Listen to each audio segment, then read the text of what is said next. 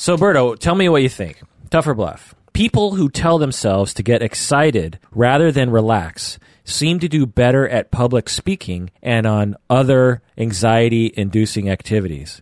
So what do you think? Do you think people who tell themselves, get excited, rather than, hey, relax, just cool down, seem to do better, the people who psych themselves up, seem to do better at public speaking and other anxiety-inducing activities? That's fascinating. Oh my gosh, that might change my whole life to believe that this is tough. I'm going to say tough. It's tough. Before delivering a speech, participants were instructed to say, I am excited, or I am calm. And those who said they were excited were more persuasive, more competent, and more relaxed. Oh my God, that's going to change my life. No, I'm not kidding about this. For my entire life, I have been trying to relax before things. Yeah. Like at work, at music, at sex, whatever. You know, like I've been always trying. Yeah, that was probably a bad idea, right? Like I'm going to try to relax now. No, but seriously, like I've always tried to relax. Like I remember back in swim team, it'd be before the big moment where I have to dive into the water. And so I would always be like, because I start getting those nerves, right? So I'd be like, deep breathing, calm down, and blah, blah, blah. And before going on live with the band, right, I'd always be like, drink your juice. No one should bother you. Be very relaxed. Don't let anything distract. Like, all these things actually making me more stressed. Well, that, and you're trying to reject a natural feeling, which is to get excited and to get amped up. So, I mean, it's not like relaxation exercises don't work, but it's an interesting idea that in some situations, you might actually do yourself good by going with the excitement. You know, you don't want to say, oh my God, I'm so anxious, I'm freaking out. But you might want to go, I'm actually excited. You know, one of the things that it might do is like, because I've done a lot of things that freak me out.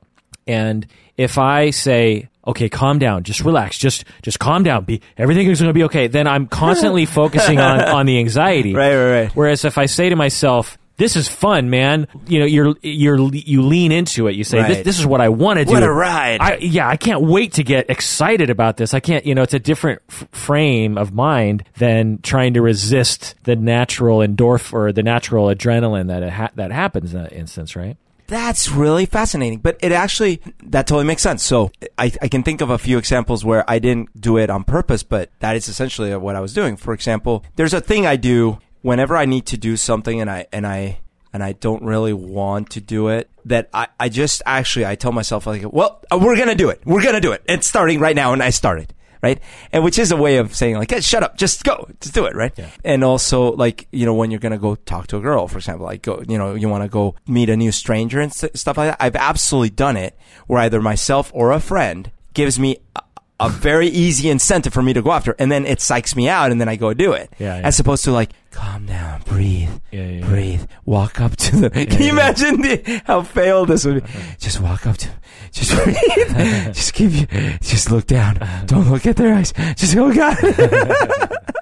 Well, on that note, welcome to the podcast called Psychology in Seattle. I'm your host, Kirk Honda, professor and licensed therapist. And I'm Humberto Castañeda. I advise people on how to relax before big presentations. Yeah, good. Well, now you can tell them to not relax. Apparently, I'm out of a job. Today's podcast is a set of random tougher bluffs on psychology because I have not prepared a topic, which usually takes me a long time. I'm pretty busy with work these days. I hope to have more time in the future. All right, tougher bluff, Berto. Google searches for stomach ulcer symptoms were up 55% during the recession from late 2008 through 2011. Google searches for stomach ulcer symptoms were up 55% during the recession from late 2008 to 2011. You remember this recession? Oh, do I ever. Yeah. What do you think? 55% increase in Google searches for stomach ulcer symptoms. You know what? I mean, that's a large increase, but it was stressful times for lots of people, so I'm going to go tough.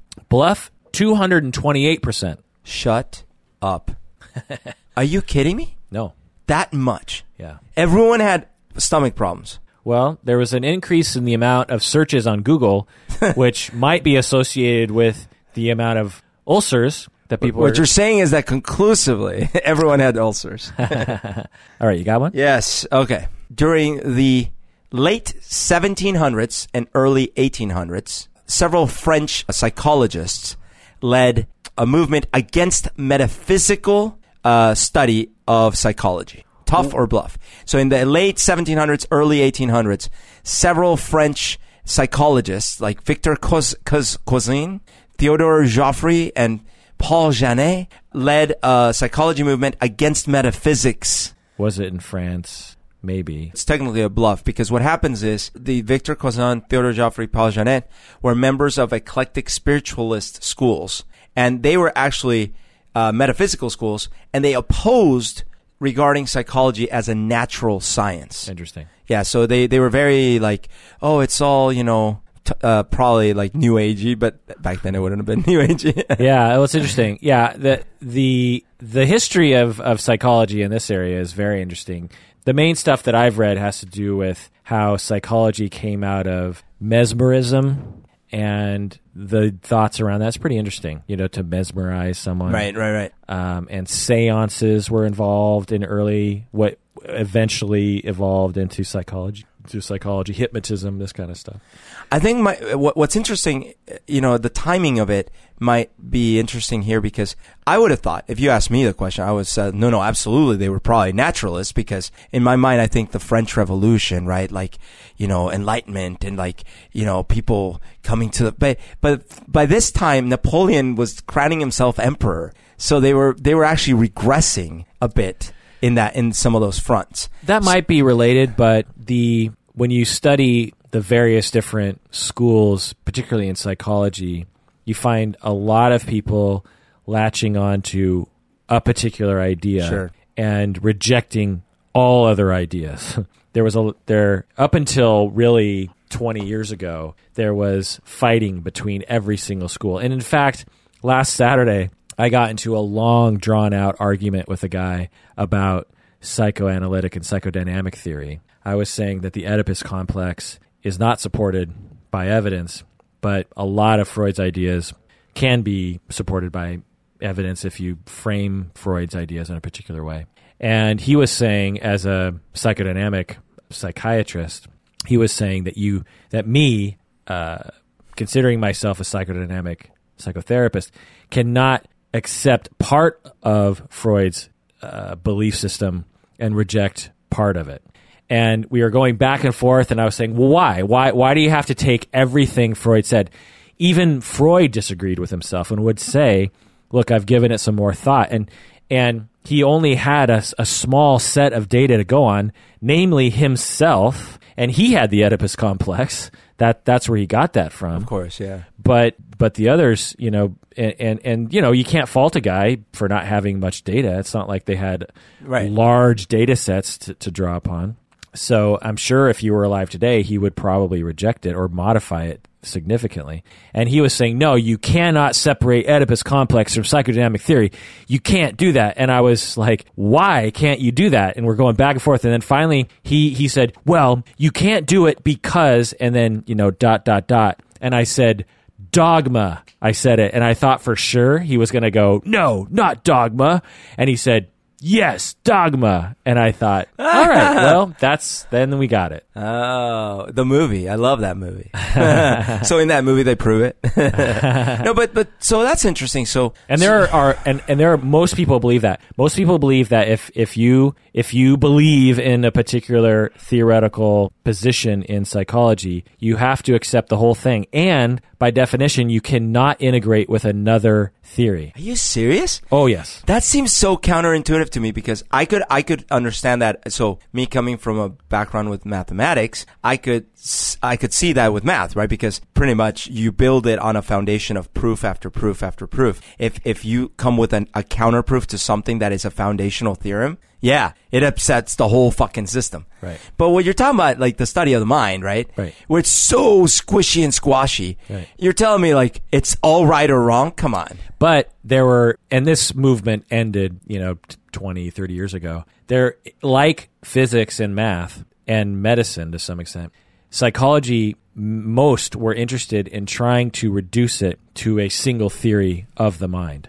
Okay. People were actually aspiring to discover the universal model of the human mind. I see. And everyone failed to do that. And so part of their fighting with each other was, no, my model's right because I have evidence of it. No, and the other people's like, well, no, my model's right. You're wrong because da da da da. Plus, everyone's trying to sell their books and get hired for lecturing and that kind of stuff. But yeah, I've been in fights with very respected, wise, well-read individuals that take this position that you cannot integrate things and you cannot pick and choose what you like out of these theories. And I always ask them, why? Why can't you? I do it. Why can't you? And they never have an answer for it. They just say, well, you just can't do it. It's disingenuous, or you lose the integrity of the theory, or these kinds of things. And I just think, well, what does that mean exactly? So again, it's so counterintuitive because like if you're trying to help someone, if that's the point, right? And then a combination of methods ends up helping someone. Right. Let me give you an example just to concretize this. So if someone had a childhood experience with their father, say you have a boy, and he had an experience with his father where his father was critical of him, and the boy grows up with a complex around being criticized. Well, the theory that lends itself to that analysis, or even the language I'm using so far, is either Jungian or psychodynamic or psychoanalytic. Most of the other theories, maybe cognitive theory with the idea of schemas, but psychodynamic theory, in my mind, has a lot to offer in terms of the formulation, conceptualization of that complex.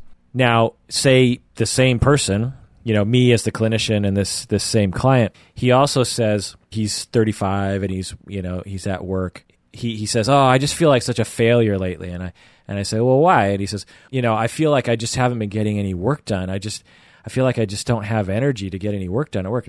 So I talk with him. So, well, what's work like? Well, comes out, he's working 60 hours a week and he's getting in a good 25, 30 hours, but the rest of the time he's, floundering. So in my mind, I say this is a cognitive problem and a cultural problem. So culture in Seattle has, and particularly corporate culture, has indoctrinated him because it definitely facilitates profit for those who benefit from this idea that you are lazy if you work 40 hours a week, that you're a bad employee, that you're not getting anything done. And so he has adopted this cognition, this thought, this belief, and it's been embedded in him. And I need to, through cognitive therapy, help him understand that this thought that he's choosing to believe is getting in the way of his well-being, and that if he adopts a different thought, which is if you can get 30 hours of good work done in a week, you have succeeded, because that's really all you can humanly expect from people. Anything more than that, your brain starts to go mushy. Plus, It's just unfair to an employee to make them work 60 hours a week plus, which in Seattle is like the norm, which is absolutely crazy. You said this to me before. You said, I'm so lazy, I never get anything done. And I'm like, I know you work 55 hours a week. How in the world is that lazy? You're talking about getting chores done after you work 10 hours a day. So how is that? How in the world could that ever be lazy? That's a good. So no, that is true. But that's how Americans feel. Well, and but so anyway, my point here is that I can see him both through the psychodynamic lens and the cognitive therapy lens, and apply both those theories and help him. Right. And how in the world is that going to screw things up or be a problem? No, that would be my intuitive layman approach. Would be, hey, let's find some techniques that, when combined together, work. And actually, mostly because there's some research showing that they have some benefit, right? Like, this seems to help, this seems to help. If, on the other hand, there's something that's like, this doesn't have any evidence one way or the other, then it's kind of hard to know. Or worse, there's counter evidence. Right. There's no evidence that integrated therapists produce worse outcomes than non-integrated therapists. Side note, on the work hour thing is really bizarre, because so if you're working in a manual labor thing and you're working, 60 hours, 70 hours a week, like, that's rough, because like the foreman's like, you're actually putting that grommet into that thing all day long. Like, that's what you're doing. And it's hard on your body. It's hard on your body. And if they fall, they notice they fell. Like, meaning if you let them go by, they know how many parts per million you're not doing. And so, like, that's really hard. That's why there's so many suicides sometimes in some of these factories and things like that, you know, in like the China or in like third world countries where they have abusive labor practices. But the thing with the tech industry that's really bizarre, and I saw this because I used to be in the tech industry, is you'll find it on either extreme. You'll find people that say, I work 80 hours a week. But then if you actually follow them and you see what they're actually doing, they're not working 80 hours a week. Like, to your point, they're working like 10, 15 hours a week. Right. And the rest of the time, they're appearing like they're doing work. Right. But they're not. They're either browsing the web or chit-chatting or going to long lunches or whatever. And I know this because I've been in so many different teams and I've seen it. And it's like, oh God, no, you're not working. I know what that's not what you did, right? But then you have the opposite, right? You have the people that are actually working themselves to death. Well, that's my experience with a lot of people. I mean, certainly there are a lot of people that are claiming they're working 80 hours. Well, and they're both stressed, by the way, because they both feel the pressure of doing all that work. Right. It's just some of them aren't doing anything, and they're even more stressed as a result. Right. But in my experience in Seattle, when people are working at places like insurance companies or Microsoft or maybe Boeing, if they're salary, probably not Boeing actually, because they probably have like better labor practices, but particularly places like Google and Microsoft. Right. These people are 100% expected, without reservation and with no exception, to work 60 hours a week and to reply to emails at 10 at night by their, from work. And I just find this to be an epidemic. A lot of people are suffering as a result. Family life is suffering. And to what end exactly? Right. And France has passed laws trying to protect people this way. Yeah. Recently they even have something where you can't work past 6 or something like that. But it makes total sense because the way the system operates, it makes total sense. The owners want to make money. Okay? So it's their job. It's absolutely their job and in their best interest, and they should do this, is to squeeze as much productivity out of everything you have, every asset you have, including the human. So if you have a car, you use that car until it can't be used anymore. You don't buy a new car a year later. No, you drive that thing until it's done, and then you buy a new car. With human beings, you work them as hard as you can, because if they work twice as many hours, the idea is that they produce twice as much stuff for you to sell. So now you have the workers, and they're all salary, and they're not unioned necessarily. They're not in a union. But even if they are, it doesn't necessarily help, because unions in the States don't necessarily work for labor. But if you have 10 people and all of them, and it's a meritocracy, so that person that works the hardest moves up the ladder, right? So in order to demonstrate you're working the hardest, you come in early and you leave late, and you answer that email at 10 o'clock at night. That's right. So now that person gets promoted. Now that person is the sort of person that is a workaholic. That, yeah. And now they demand everyone else to do that. Right. And you just go up and up the ladder. And so the person that's at the top of the ladder is the biggest workaholic of all. And therefore, and has lost all the family life and has no interests and no hobbies, and just, that's just what you do. And so, and there's no incentive to say, hey, I only want to work 40 hours a week. So could you please not give me that extra job? Right. You will be eventually worked down the ladder and maybe even fired. Not fired because you're not working a lot, but because you're not a team player. Yeah. They use all these phrases in these corporations. Yeah. You're not a go-getter. You're not a self-starter. You're not enthusiastic. You don't care about the product, when in reality, they're just trying to squeeze as much profit out of you as possible. Right. No, it is the God money. Yeah. And what I blame is all of us workers. I think we need to push back, because unionize, man. Because, or at the very least, just say, we're not going to do it. You can't make me work more than 40. I mean, salary was supposed to be like, 40, 45 hours a week, or maybe even 30 some weeks, because, your salary, you adjust. But now salary means 60 hours. Yeah. And when did that happen? The American dream was 40 hours. Go home, be with your family. And it's not just the dream. I mean, I'm sure you could point to research and stuff, but there has been many copious bits of research about how much a human can actually do productively, right? And especially when it comes to mental output, right? Right. Like, that's why you would think, well, why don't we send kids to school for 16 hours a day? Right. right? They'll learn that much faster. Right. Really? Yeah. Why Yeah, don't- no, there's been many studies that prove that beyond a certain amount, you actually start making major mistakes. Like, you know what is this, the Olympic teams, right? Let's say the Olympic swim team, right? If you're training for the Olympics, then logically you should probably sleep 3 hours and the rest of the time swim nonstop. Right. And I'm sure you'll win. Right. Okay, I have a tough. Okay, Charles Bell and Francois Magendie, independently discovered the distinction between sensory and motor nerves in the spinal column. So, Charles Bell and Francois Magendie independently discovered the distinction between sensory and motor nerves in the spinal column. Tough. Sure, tough. I have no idea. Yeah, it's tough. Charles Bell in where is this? Oh, it's in England, I guess. Yeah. Although Francois sounds French, but these guys. Oh, I see. Charles Bell must have been British. Francois Magendie must have been French, and they independently discovered the distinct. Isn't that crazy though? That like, what kind of experiments were they doing these at these times? They were cutting cadavers and stuff. What were they? Like, how do you? Well, the two motor neurons or sensory neurons. Yeah. Yeah, they In the might spinal have been, column, right? Like. Yeah, they might have been cutting in animals and then seeing if they could move and or sense pain. And right around the same time. Yeah, that happens all the time. You know. Yeah. Like Newton had his. Yes. Person who discovered Newtonian physics at the same time. Calculus. Or no, calculus. Him and calculus at the same time. Leibniz. What's his name? Yeah. Well, we don't know because Leibniz. Because for whatever reason he didn't. He was. There's other ideas that were discovered around the same time.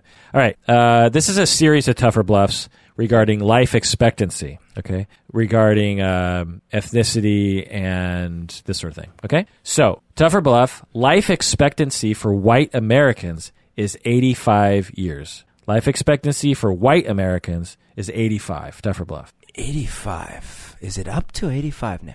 And this is like both men and women, whites, both men and women, average out. That sounds a little high, but I'm gonna go tough. Bluff 79. Okay, so I thought it sounded with your high. gut. Yeah. Tougher bluff: life expectancy for African Americans is 75. So 79 for white Americans, 75 for African Americans. Yeah, I'll go tough. I know it's lower. Yep, it's tough. Life expectancy for Asian Americans is 99. So 99? White 79, African Americans 75, Asian Americans 99. My grandma's 99. I'm gonna go bluff. But I am gonna say it's like 90 it's like 90. Close. Bluff 87. 87. Okay. So white 79, African Americans 75, Asian Americans 87. That's nice. Crazy. I know my grandma. She turns 100 next year.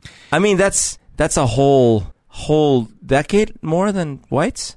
Or what did you say? 89 or 87? You said 87. 87. So yeah. So it's okay, fine, but 8 years. It's an extra almost a decade more than whites. Yeah, and more than a decade than African Americans. Yeah. Life expectancy for Latino Americans is 83. Tougher bluff. So that's more than whites. 83. Man, in Colombia, I'd say it's tough, but up here, it's probably bluff. Why? Because they work hard and stuff. It's tough. 83. Really? Yeah. Oh, good. Latino Americans. Did you just feel like you got an extra lease in life? Yeah, I just got a few more years.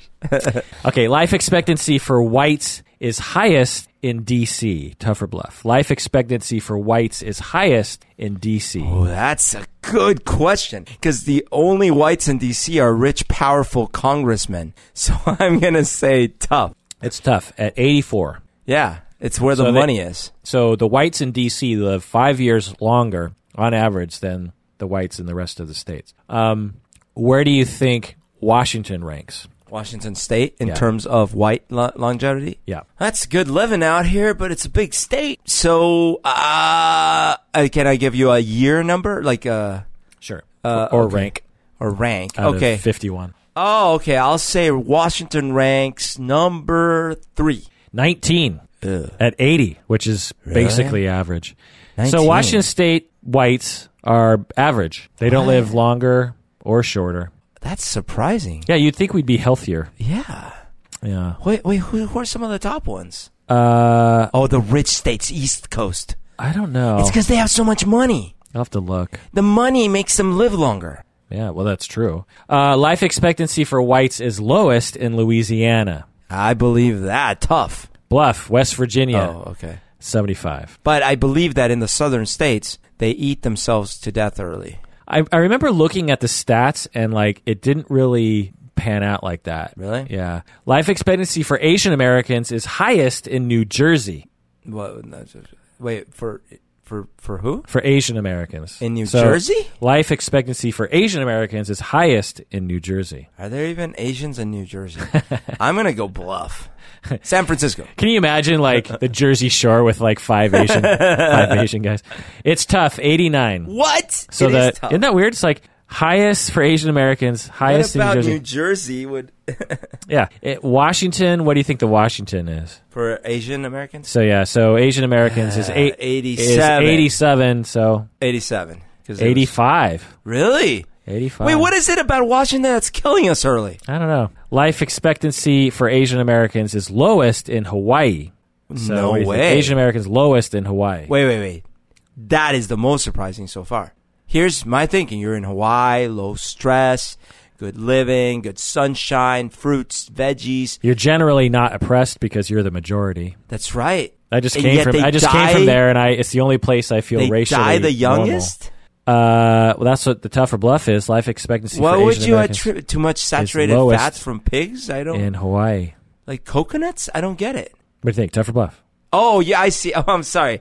I'm gonna say Bluff. That's impossible. It's tough. 82. They still live longer than the average white. But how do you explain that? That's crazy.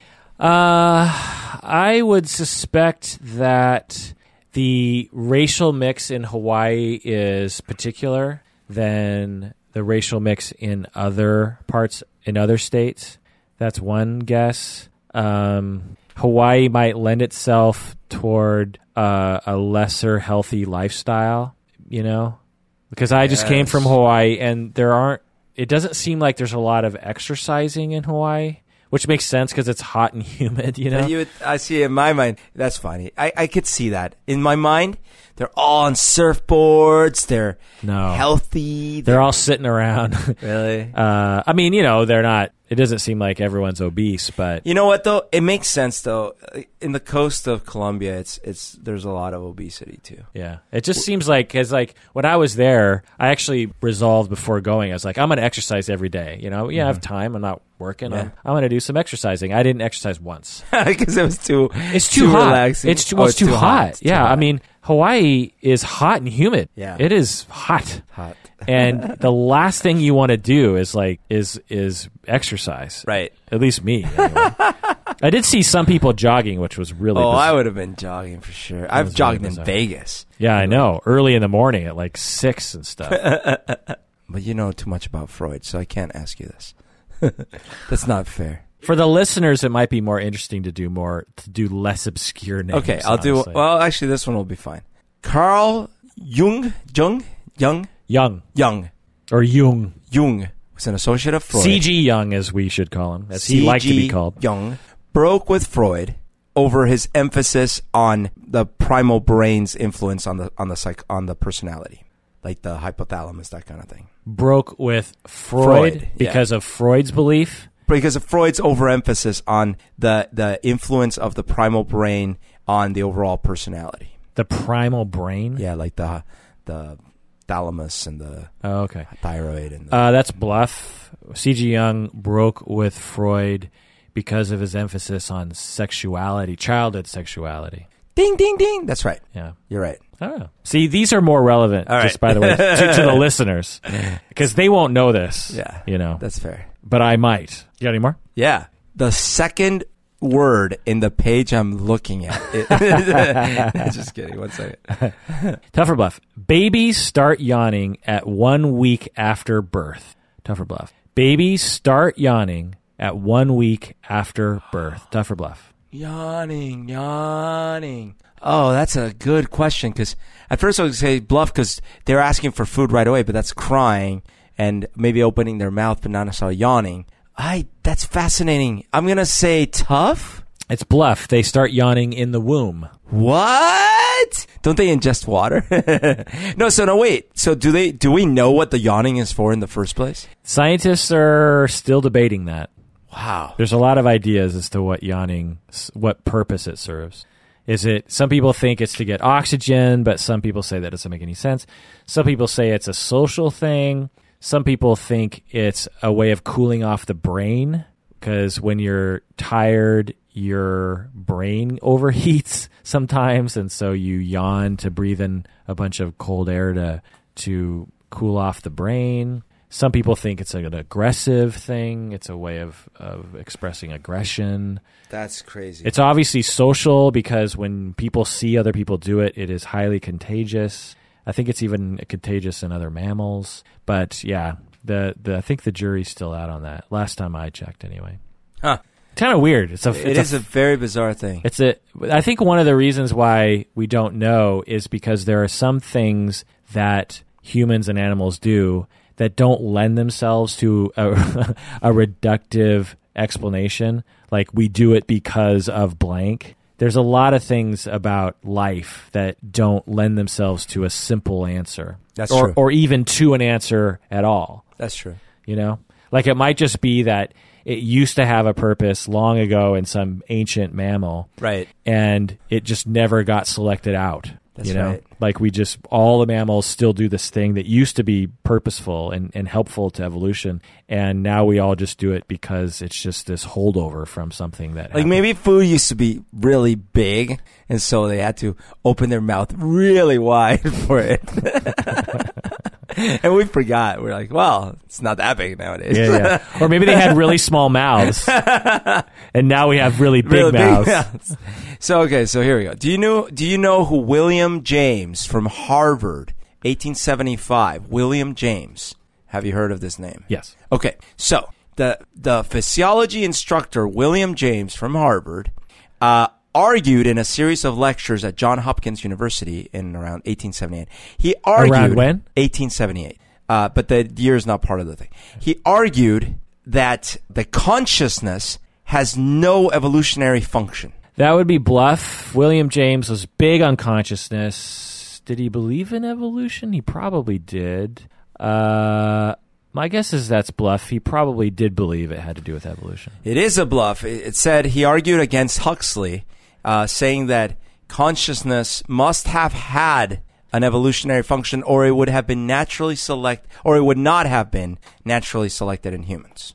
Argued. That's an interesting question, right? Yeah. Because the how do you say it? Like the complexity of the brain could have developed just to solve problems, right? And as a side effect, the consciousness grew more and more complex itself, right? But not necessarily because of it.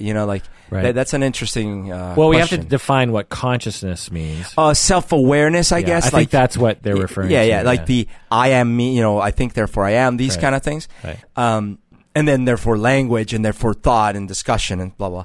Or not thought, but, because you could think about philosophy, if you will. Philosophy. You could think about hey, this animal seems to have a larger capacity to solve problems with tools. And now he gains an ecological advantage over this land because he can do this and that. Great. Well, let's do more of that, right? And then all of a sudden, now they're talking to each other. Oh shit, we didn't anticipate this. Right. And I would argue that in some way that it is not evolutionary advantageous, but only if you're talking about DNA evolution. If you're talking about progression in the history of the universe, well, we couldn't have created maybe computers that might surpass us without the ability to have the consciousness and the thoughts and the things. So this isn't really my area, and it's a vast field regarding consciousness and evolution, and whether or not certain things were necessary for our species to survive, or if they were a byproduct of some other evolutionary pressure or evolutionary development.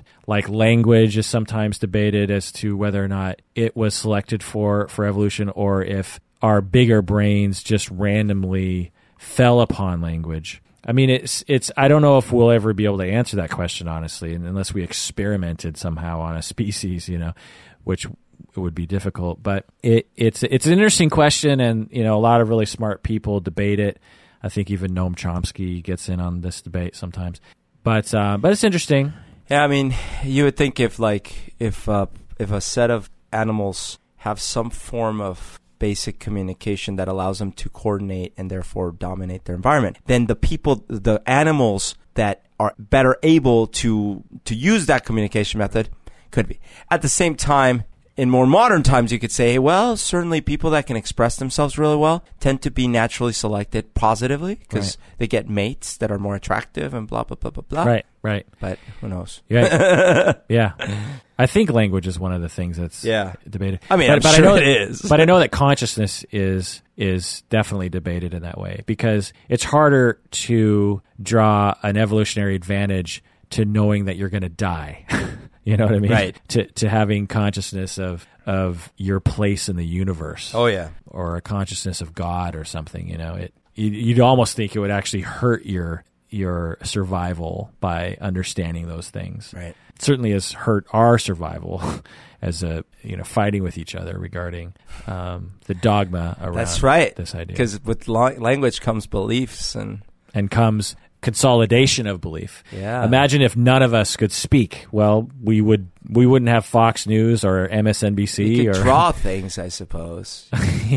Yeah. He draws in straight lines. She draws in wavy lines. Let's go to war.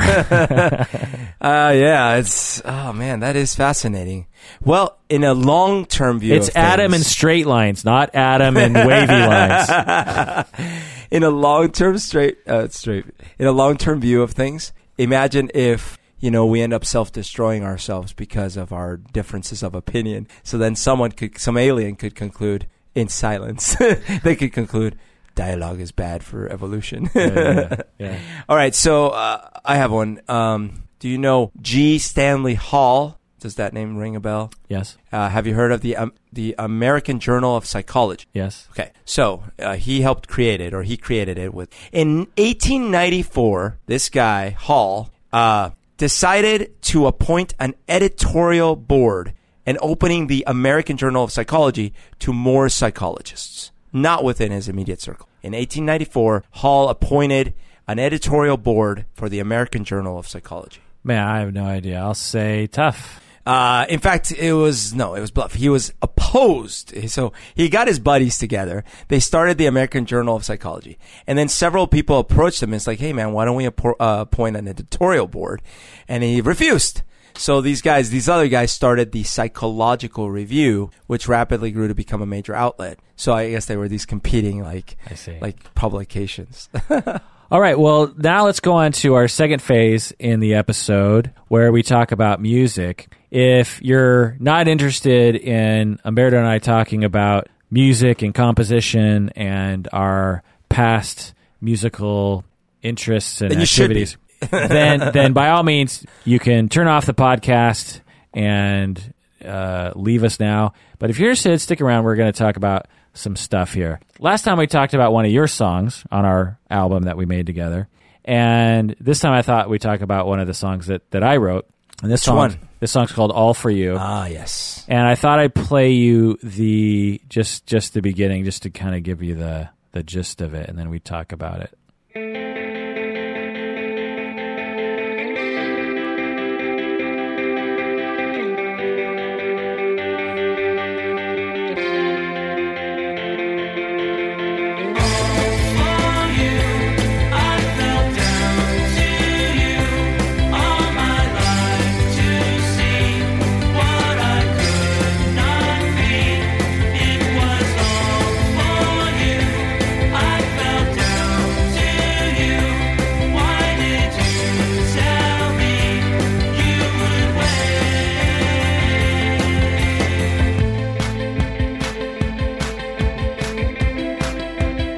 So this song's called All For You, and it was a song that I wrote the lyrics with someone else, and the lyrics were about a cat of Humberto's that had been tragically run over by a car and didn't pass away right away, but eventually died.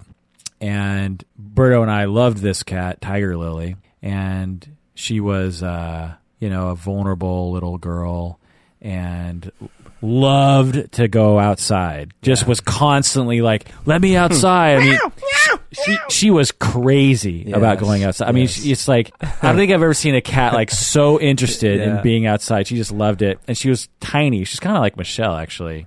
Yeah. And she, and she would go out the door and God knows where cats go, right? Oh, yeah. And, I had several scares before she passed where it would be late at night and she hadn't come back. And I started getting really worried, man.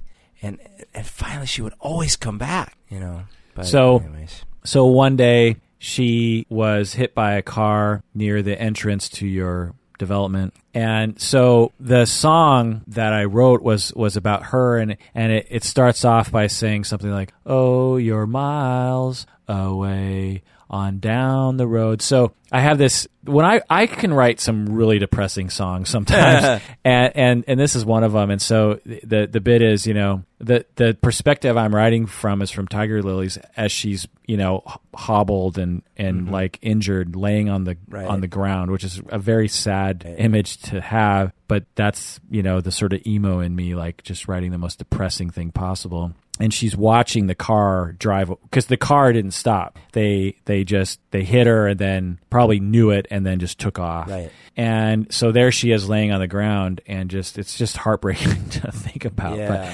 so she's watching the car drive away, and she's like thinking these thoughts like, "Oh, you're miles on down the road. Ever since you gave me your kiss, I've been laying here in pain." So the play on words was that if anyone just listened to the song, they would think it was about being someone left you that you loved, and right. You're like, hurt. "Oh, you're miles away on down the road." Right. So you would think like, oh, it's someone talking about a relationship, but in reality, it's about this actual cat that got hit by a car that actually saw a car drive down the road. And the chorus is, "All for you.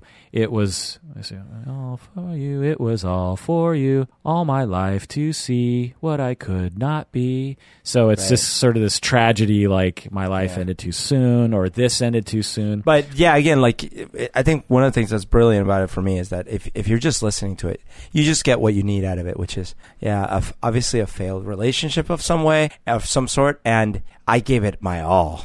And I just couldn't work out. But instead, and then the underlying meaning, which you wouldn't know if you didn't know the story, is it's this ode to this little kitty. Right. And how much cats and dogs and pets give to human beings, really. It's like they're all for us. Yeah. Our pets are just like all they want is more of humans. They want to get pet. They want to hang out with us. They want to play games with us, and it's just this sad, I gave my life to you humans, and you just ran over me and driving away. It's this very sad thing. So now that everyone's depressed, this is great. But by the way, I found it really interesting listening to it that we were talking about last time about the guitar riff in my song and Talk to Her, but it's a very similar pattern. You were saying like you must have written it, but actually it's tinkin tinkin tinkin tinkin tinkin ding. It's that kind of simple. It's not fully an arpeggio. It's just the two alternating notes. Right. So it reminded me a bit. And actually, those songs were together in the album. It's the first and second songs. Yeah, I never thought about that. Yeah. Yeah, the chord progression in this song is really simple. In fact, it rarely changes. But there's something about the way that these very simple notes go together that just, I don't know, they really just get to my core. Yeah. It's sad.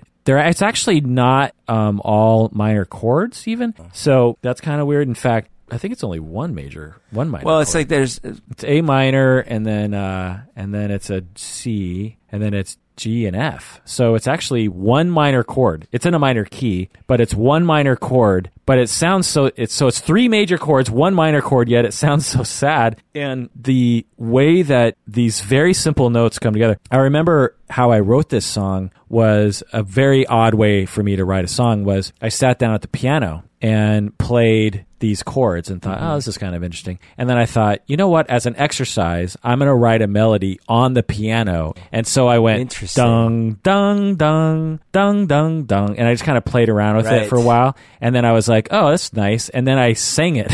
Yeah. Which I never write like that. I always write with the acoustic guitar. Sure. Yeah. And then just sort of sing a thing, It's a very catchy line. Right. So maybe that helped you distill it to a catchy essence. Right. You know? Because I don't normally jump in notes that far. I don't normally go dung, dung, dung.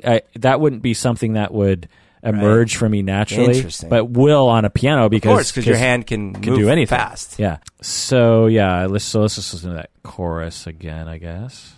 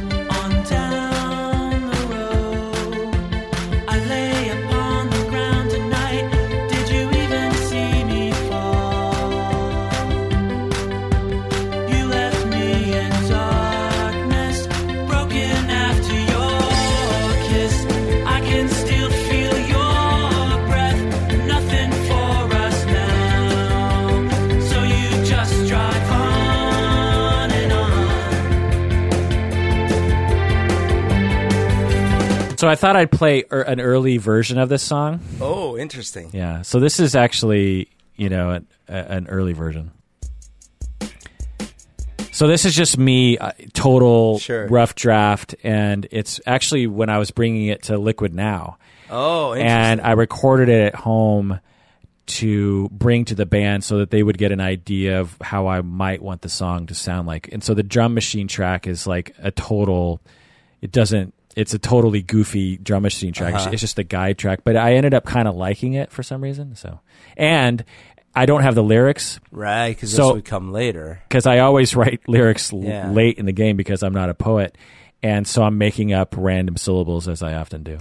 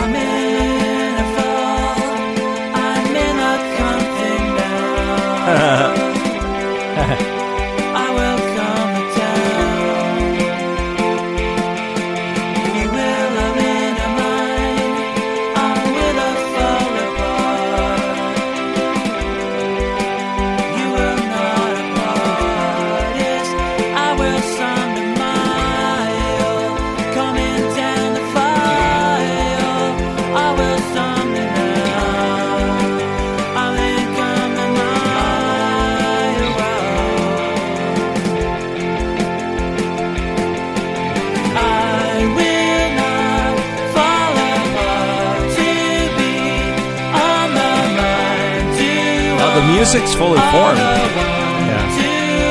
I mean, Yeah, it's funny. It's pretty complete musically, actually. And if I didn't say those were made up random syllables, I wonder if people would not listen very carefully and think I'm actually singing a bunch of words that they just can't understand. Yeah. I have this weird sort of thing that I do where when I first write songs and I don't have lyrics, instead of just going da, da, da, which is what rational people would do, I go flame lolly, I'm of lowly like I do this weird like speaking in tongues thing. And for a long time, when I was in a band a long time ago, I wouldn't ever write lyrics to my songs because we wouldn't record as often.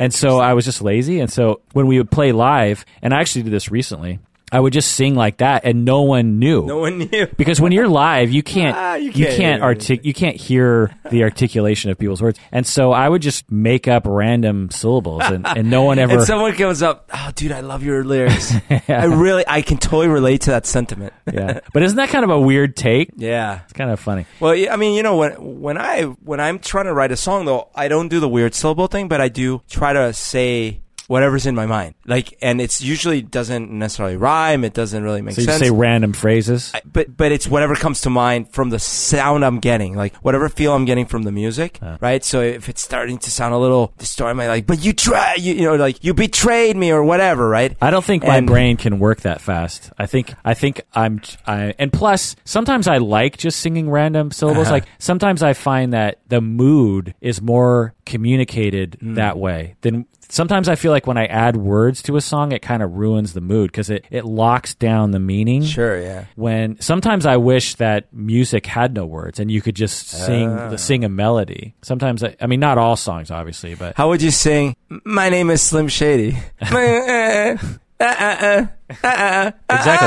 Yeah. Here's another version that I recorded in a cabin in the woods. It's just me. That's eerie. It's just me with my acoustic guitar. Yeah, but it sounds eerie, especially because you said it's in a cabin.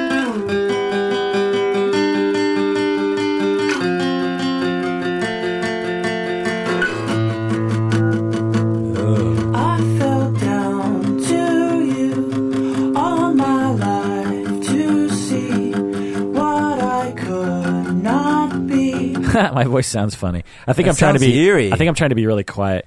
So then in Bread Knife Incident, I actually re-recorded this song with keyboards only and drum machines only, and I actually changed the chorus. And I spent a lot of time in this song, and I spent a lot of time on the keyboard sounds. So tell me what you think of this.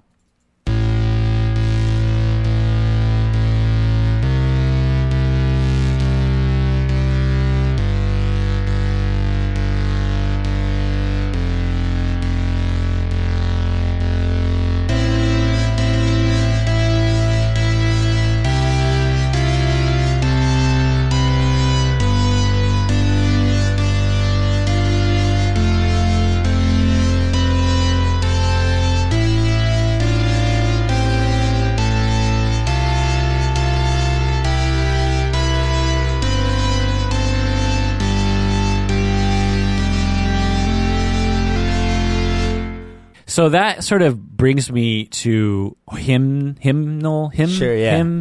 like church music Yep. sounding.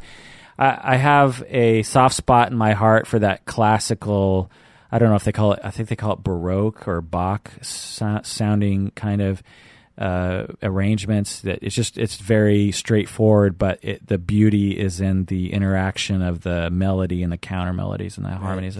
So I think that's what that came from. Yeah, I remember you playing that for me a while ago, obviously. Actually, we played this song live. Did we? Remember? It was that one of the ones we played with the keyboards and Yeah. stuff? Oh, Remember? wow. Yeah, You and I played this song live. And what did I play? What? Did you I play played keyboards, I think. Okay. Did we all have keyboards at that point? I don't know. I don't know. We went through a very weird phase where we were like pure keyboards.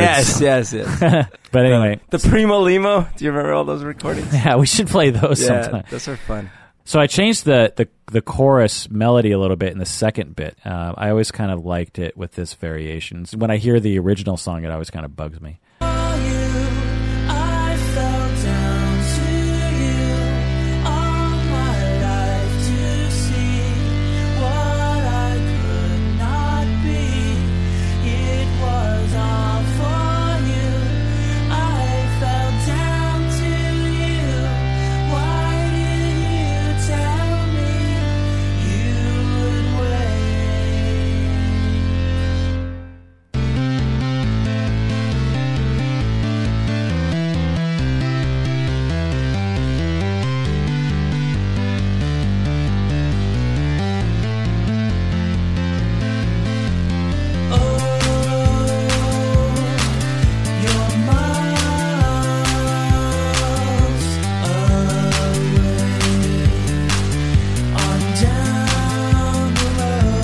Anyway, what do you think? Yeah, I mean, this was during we liked a lot of bands at the time that were doing this kind of Like MGMT? MGMT and stuff. Obviously, I have a soft spot in my heart for the original. Well, what I call the original, which was but what's interesting about it is like it's a good remake. You know, it's like when you hear the like the Tori Amos version of "Smells Like Teen Spirit" or something. Yeah. You know, it's like, oh, hey, they did an interesting remake on this one. Yeah. And it's got that. It definitely has a very different vibe for me because it's like obviously the sadness is still there, but this one's more like so this one is more like about the music, right? Yeah. Whereas I think the previous version to me was more about the lyrics. Right. So it's almost like your previous point about like almost not needing lyrics. Like this one might be okay without it, whereas the previous one you really needed those lyrics. Right. So I don't know, because the keyboards are doing a lot. Yeah. So like you're listening to like, whoa, what's happening here? And then the kick or the beat comes in, and then it's a little dancey, and it's interesting. At the very end, I remember copying your bass line. I remember at the end of the original song, your bass line has this really cool upward progression that is. Oh, I think I know what you're talking that's about. That's dissonant to the final chord. I'll play that bit. Let's see if I can find it.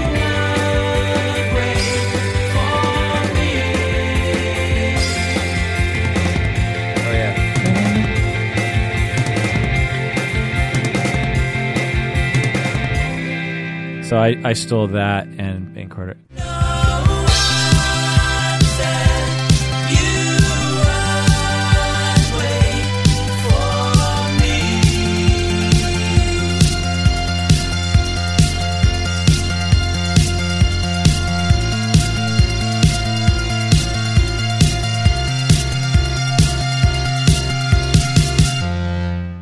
So Nice. I always liked that, but you were always good at like figuring out that dissonant, cool note that I like doing that. that added something new to the situation. Well, you know what I think is one of my earliest memories of hearing that in a song, and I don't know if it was on purpose, or whatever, but in the song "Let It Be," Yeah. like so, and this is before I knew any music theory or anything. There's that moment towards the latter part of the song where he's talking about, "I wake up to the sound of music, Mother Mary." Wake up to the sound of music. Mother Mary comes to me, speaking words of wisdom. I think it's "Wake Up to the Sound of Music." I'd have to look at, but it's like the last verse he sings, right? Mm-hmm. Normally, when he's playing that, he's just playing the straight, like the straight A minor when he hits it. But in that one, he hits the E on the bass, and it's like it's an inversion of the A minor, which makes it basically in figured bass, it's a 6/4 inversion. And when I was a kid, I didn't know what I was hearing or anything, but and it's super fast, but I was like, that sounds off. Yeah. I love it. Yeah. You know? Yeah. And so then, I grew up with that, and then I would pick it out in songs. Yeah. There's some songs where either the voice or the bass, sometimes like they do something, and I'm like, ooh, I like it. Yeah. Interpol does that a lot. Yeah. The Strokes do that a lot. Right. So, yeah. And obviously the Beatles do. Yeah. Yeah. And of course, you can find that, speaking of Bach, you can really find it in some of his fugues and things like that, Right. where you're like, because it don't sound right, but Right. it's what gives it the haunting beauty. Right. That's kind of a classical music Yeah. thing, is to have the theme Yeah. and the I don't know what you call it, but the underbed or whatever changes in mode. Right. And the theme, even though it's the same line, sounds completely Takes a new different. color on, Yeah. I was like, that's complicated writing there, folks. You're listening to two geniuses talk about music right now. I don't know. This is spelled HACK. Any other questions about this song? Well, so in the end, right? Like, are you done with this one? Yeah, I spent a lot of time on that last track trying to get it to be as perfect in that vein as possible. Okay. So yeah, maybe I'll do an acoustic version. Sure. I sometimes fantasize about doing an all acoustic album. In fact, you and I played this song acoustically Right. on stage. That's right. A couple months ago, and you sang harmonies. That's right. And you forgot that you were not singing on the entire song. Or what did you do? You thought you were supposed to be singing the entire song when in fact you weren't supposed to, and so was that how it went? I forget. I don't remember, but I ended up or you wanted me to sing this song, but I didn't start till partway. I don't remember. Yeah. Yeah. People liked the harmonies. People liked it, yeah. They Yeah. commented. Well, anyways, that's really good. Are we going to do more of these? I like this.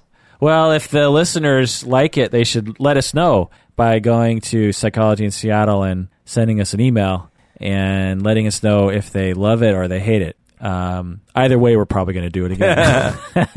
Well, that does it for another episode of Psychology in Seattle. Thanks for joining us. Please take care of yourself. Bye-bye. It was all for you. It's all for everyone.